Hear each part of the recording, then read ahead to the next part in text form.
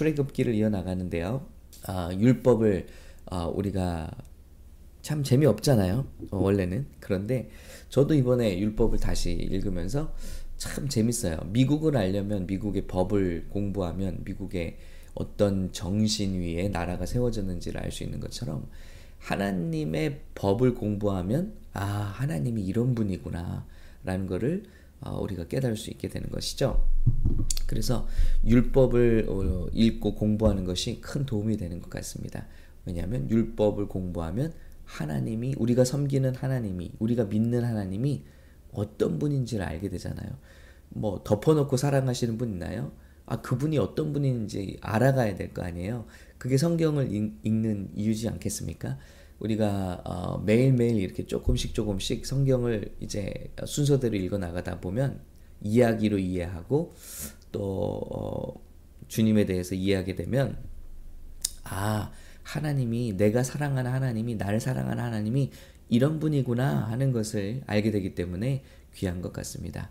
자, 오늘은 율법 통해서 하나님이 어떤 분이심을 알게 될까요? 더 읽어 나가겠습니다. 자, 22장까지 오늘 하고 마치겠습니다. 소가 남자나 여자를 받아 죽이면 그 소는 반드시 돌로 쳐서 죽일 것이요 그 고기는 먹지 말 것이며 임자는 형벌을 면하려니와 소가 벌레에 받는 버릇이 있고 그 임자는 그로 말미암아 경고를 받았을 때 단속하지 아니하여 남녀를 막론하고 받아 죽이면 그 소는 돌로 쳐 죽일 것이고 임자도 죽일 것이다 하고 말씀하십니다. 자, 뭐 예를 들어 요즘에 이제 뭐 한국에서 개를 데리고 다니다가 사고를 치는 경우가 있죠. 네, 사람을 물어서 또 죽는 경우도 있고요. 자, 이 당시엔 소가 많으니까 소가 남자나 여자를 받아 죽이면 그 소는 반드시 돌로 쳐서 죽일 것이요. 그러니까 무엇이 중요하냐는 거예요. 하나님께서 사람의 생명을 귀중하게 여기신다. 동물보다 사람의 생명을 귀중하게 여기신다. 이런 것을 우리가 알 수 있죠. 네, 사람은 참 존귀한 것입니다. 존재가 존귀한 것입니다. 그 고기는 먹지 말 것이며 임자는 형벌을 면하려니와 우발적인 사고일 수 있죠. 이렇게 주인이 뜻하지 않았는데 소가 들이받아서 상대에게 피해를 입혔을 때 이런 경우에 이제 주인을 형벌하지는 않는다는 거죠. 참 합리적이죠. 그죠? 예. 그런데 소가 벌레 받는 버릇이 있고 그 임자는 그로 말미암아 경고를 받았을 때 단속하지 아니하여 남녀를 막론하고 받아 죽이면 소는 돌로 쳐 죽일 것이고 임자도 죽일 것이며 이제는 달라집니다. 자, 그러니까 성경에서 모든 것이 실수나 아니면 실수로 무슨 일이나 아니면 알지 못한 상태에서 그 죄가 얼마나 중한지 알지 못한 상태에서 일어난 것은 정상 참작을 받습니다. 그런데 미국 법도 마찬가지죠. 한국 법도 마찬가지죠. 내가 알면서도 고의로 지은 죄는 더 큰 처벌을 받죠. 그래서 개가 예를 들면 사람을 무는 버릇이 있어요. 공격한 전례가 있습니다. 그런데도 불구하고 줄을 하고 다니지 않았다. 그래서 또 누군가를 물어서 상처를 내거나 죽였으면 이거는 임자의 책임도 있다는 것이죠. 가해자가 된다는 것입니다. 그래서 죽였다 그러면 살해자의 처벌을 받는다는 것이죠. 얼마나 하나님 나라의 법에서 이것이 그러므로 말미암아 사람을 일부러 이제 죽이고도요. 동물을 이용해서 사람을 죽이는 경우도 있을 수 있잖아요. 그리고 나서도 내가 저에겐 책임 없습니다. 이런 일이 없도록 하나님께서 참 합리적으로 이 법을 주신다는 것이죠. 얼마나 세세한지 몰라요. 하나하나 읽어보면요. 다 읽어볼 수는 없으니까 사람이 구덩이를 열어두거나 구덩이를 파고 덮지 아니하므로 소나 나귀가 거기 빠지면 그 구덩이 주인이 잘 보상하여 짐승의 임자에게 돈을 줄 것이요 죽은 것은 그가 차지할 것이니라. 와우, 너무 합리적이죠.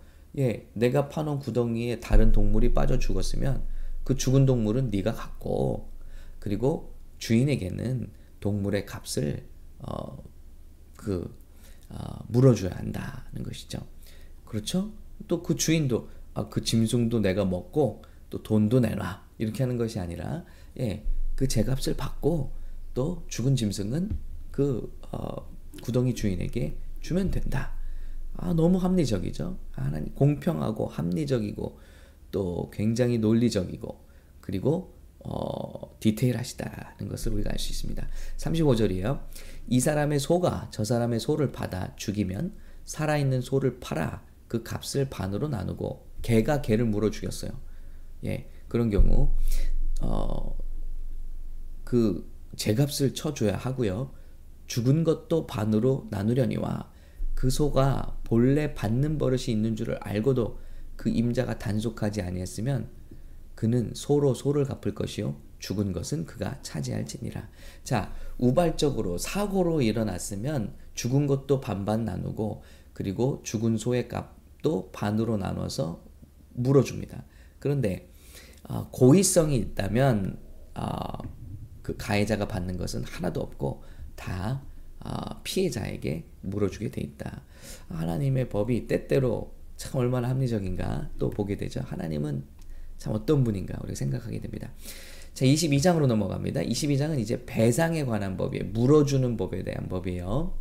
몇 개 읽고 마치겠습니다. 사람이 소나 양을 도둑질하여 잡거나 팔면 그는 소 한 마리에 소 5마리로 갚고 양 한 마리에 양 4마리로 갚을지니라. 그래서 배상을 하나님은 요구하세요. 그러니까 법에 있어서 처벌에 의한 법이 이제 미국 법이라고 하네요. 처벌에 의한 법은요, 사람을 잘 바꾸지를 못합니다.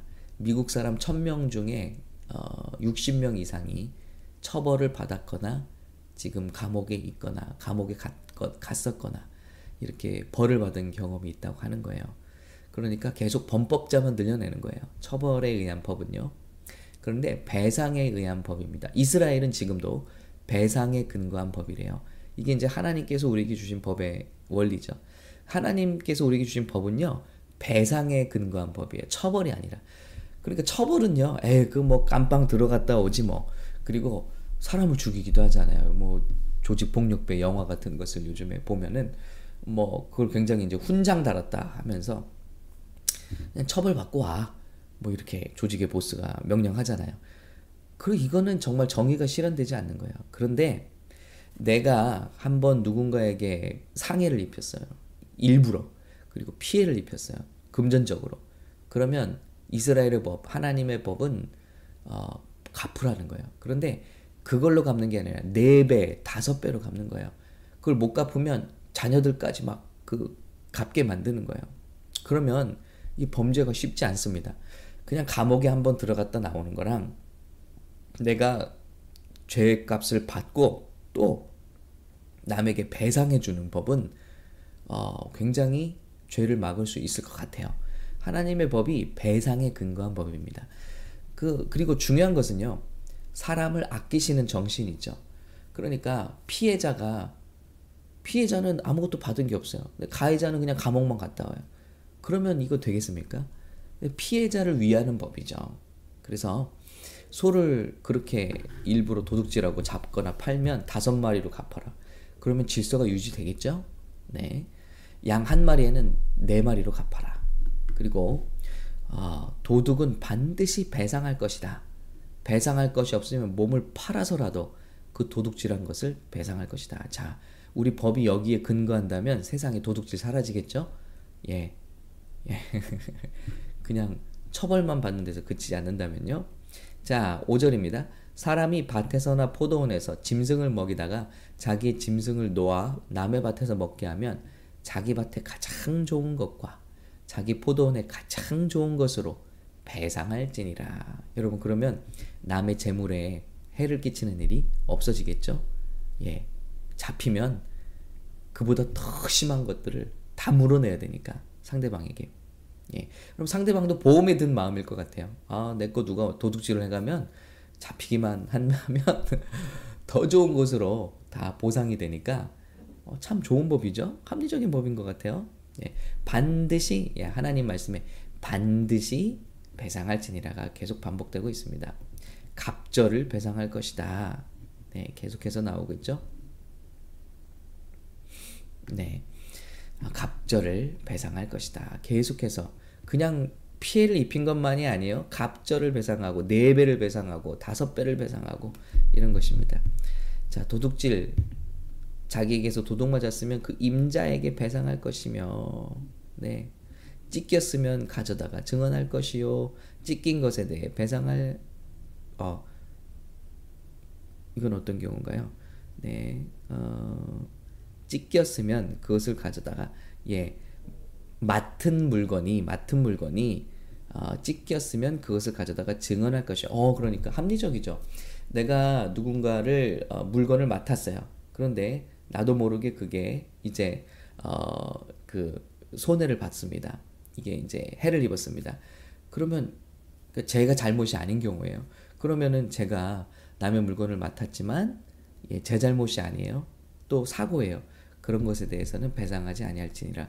그러니까 참 케이스 바이 케이스 하나님의 법이 참 합리적이다. 만일 이웃에게 빌려온 물건이 그 임자와 함께 있지 아니할 때에 상하거나 죽으면 반드시 배상하려니. 와, 네, 너무 합리적이죠? 그 임자가 그것과 함께 있었으면 배상하지 아니할지니라. 그 임자가 함께 있었어요. 저와 분명히. 그런데 그때 문제가 생겼으면 배상이 책임이 없다. 주인이 함께 있었으니까. 만일 새낸 것이면 새로 족하니라. 와, 하나님의 법이 얼마나 합리적이고 또 좋은지 모르겠어요. 자, 그럼 하나님의 법을 읽어나가다 보면 굉장히 좀 센 법이 있죠. 그게 뭐냐? 사람을 처벌하라는 거예요. 이런 경우는 반드시 처벌하라. 너는 무당을 살려두지 말라. 네, 백성에게 해악을 끼치고 또 하나님 백성을 이렇게 타락시킬 수 있는 것들은 하나님께서 강하게 근절합니다. 짐승과 행음하는 자는 반드시 죽일지니라. 지금 뭐 질병들이 새롭게 돌고 있고요. 그것이 뭐 짐승과의 관계에서 시작됐다. 원숭이 두창 같은 거 이런 얘기들이 돌고 있습니다만은 아무튼 자, 우리 하나님의 법의 정신을 알 게 있어요. 하나님이 금해서 나쁜 게 아니라 나빠서 금했다는 거. 우상 숭배가 금해서 나쁜 게 아니라 인류에게 해롭기 때문에, 인류를 피폐하게 만들기 때문에 그래서 금하신 것이다. 짐승과 관계를 한다. 사람이 짐승과 관계를 한다. 우리가 그렇게 지어지지를 않았다는 거예요. 로마서에 보는 말씀처럼 사람이 동성애를 금하잖아요. 하나님이. 자, 구약에서는요 강하게 처벌하라고 말씀하세요. 그 이유가 뭐냐? 금해서 나쁜 게 아니라 그게 우리를 해롭게 하기 때문이라. 우리가 그렇게 지어지지 않았기 때문에 금하시는 거죠. 자, 여호와 외에 다른 신에게 제사를 드리는 자는 멸할지니라. 굉장히 강한 부분입니다. 자, 이렇게 제가 주황색으로 색칠한 부분은 하나님께서 극도로 금지하시는 법. 이거는 정말 우리 교회, 우리 사람들 간에 일어나서 안 될. 그러면 이제 그렇게 물어보실 수가 있어요. 그러면 지금 구약에는 동성애를 멸하라고 했고 무상숭배를 멸하라고 했는데 지금 그렇게 해야 됩니까? 자, 말씀드렸죠. 자, 법이 두 가지가 있다고 그랬어요. 십계명은 예나 지금이나 하나님을 따르는 사람들에게 다 적용되는 법이에요. 그러나 지금 우리가 읽고 있는 모세에게 주신 율법은요, 믿는 사람 모두에게 모든 시대에 적용되는 법이 아니라 출애굽한 이 시대의 이스라엘 백성에게만 해당되는 법입니다.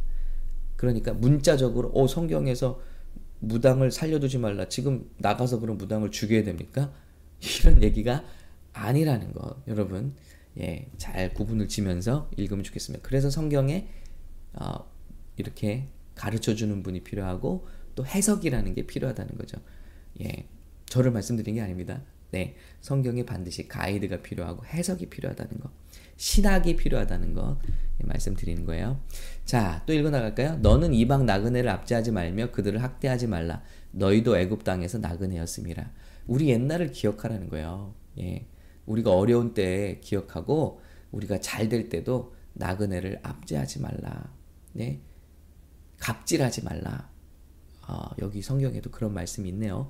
너는 과부나 고아를 해롭게 하지 말라. 내가 만일 그들을 해롭게 함으로 그들이 내게 부르짖으면 내가 반드시 그 부르짖음을 들으리라. 여기 사회적인 약자를 보호하라는 말씀이 들어있습니다. 세상에 어느 법에 이런 법이 있겠어요? 예, 그 고대시대에 이런 법이 있겠습니까? 여자를 보호하고 고아를 보호하고 또 과부를 보호하는 법이 하나님 법에 들어있어요. 11조의 한 가지의 중요한 기능이 뭐냐면요. 고아나 과부를 돕는 것, 구제하는 것입니다. 내가 만일 그들을 해롭게 함으로 그들이 내게 부르짖으면 내가 반드시 그 부르짖음을 들으리라.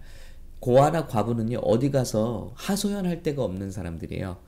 이 사람들을 원한을 풀어줄 수 없는 사람들을 괴롭게 하면 그 원한을 누가 갚아주신다고요? 하나님이 갚아주신다고요. 여러분, 우리 주변에 원한을 어디 하소연할 데가 없는 사람들 괴롭게 하지 마십시오. 예, 사회적 약자들, 또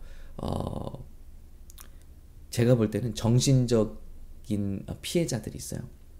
제가 볼 때는 우리 목사님들도 여기 해당되는 분이에요. 이분들 어디 이거 해코지 당해요. 많이 해코지 당하는데 정신적으로나 예, 또 감정적으로 해코지를 당해요. 근데 여러분에게 갚을 수가 없는 분들이에요. 그렇죠? 예. 저는 막 합니다만 많은 분들이 당해요. 근데 그분들 괴롭게 하지 마십시오.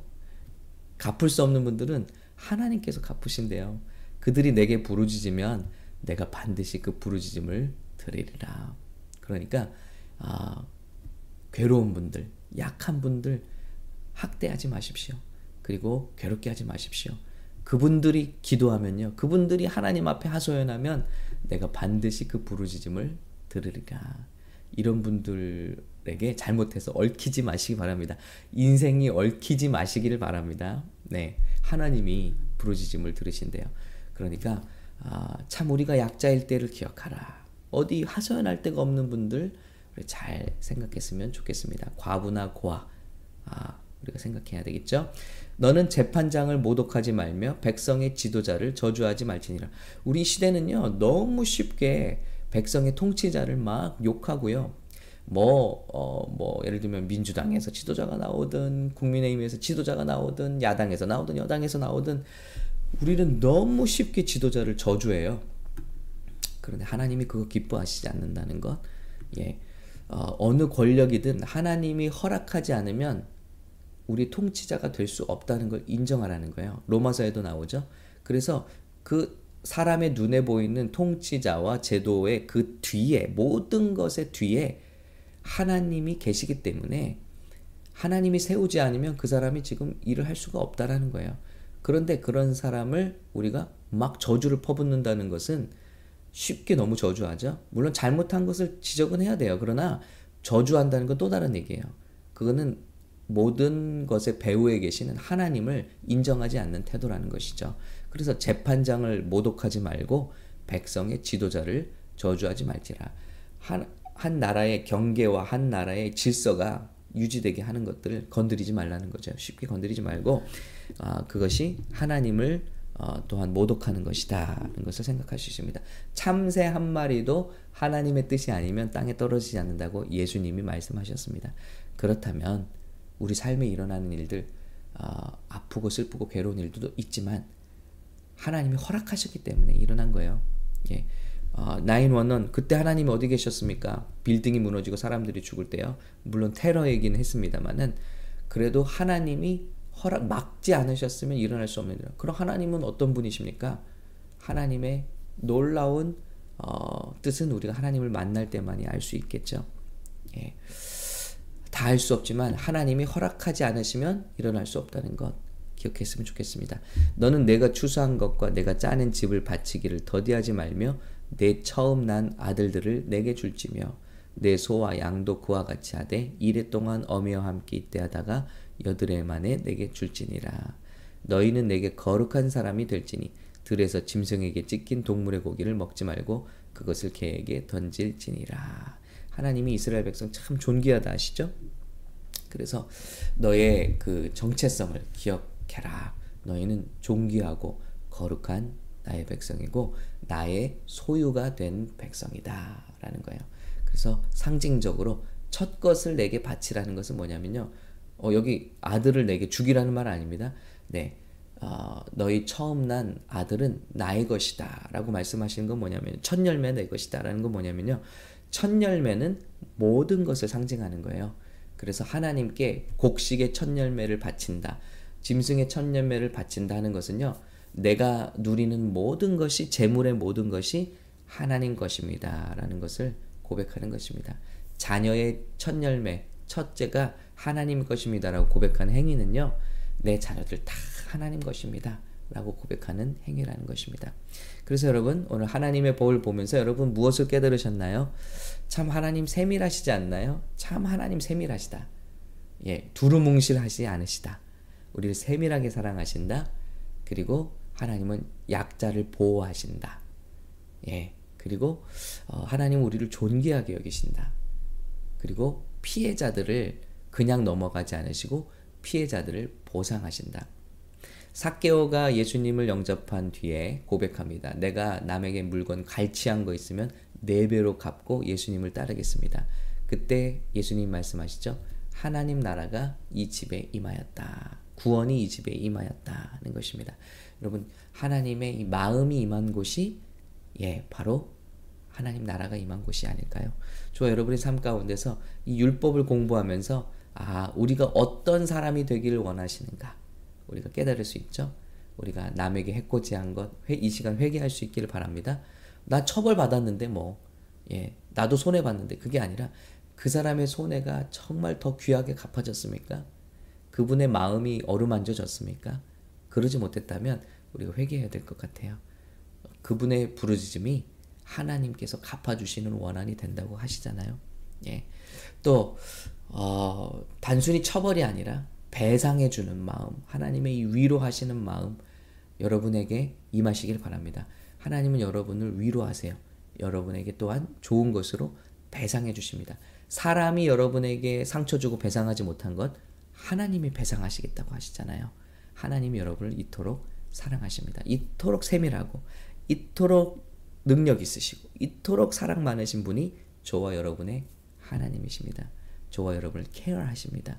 여러분의 아픈 마음과 또 곳곳에 손을 얹으시고 이 시간 기도하실 수 있기를 바랍니다.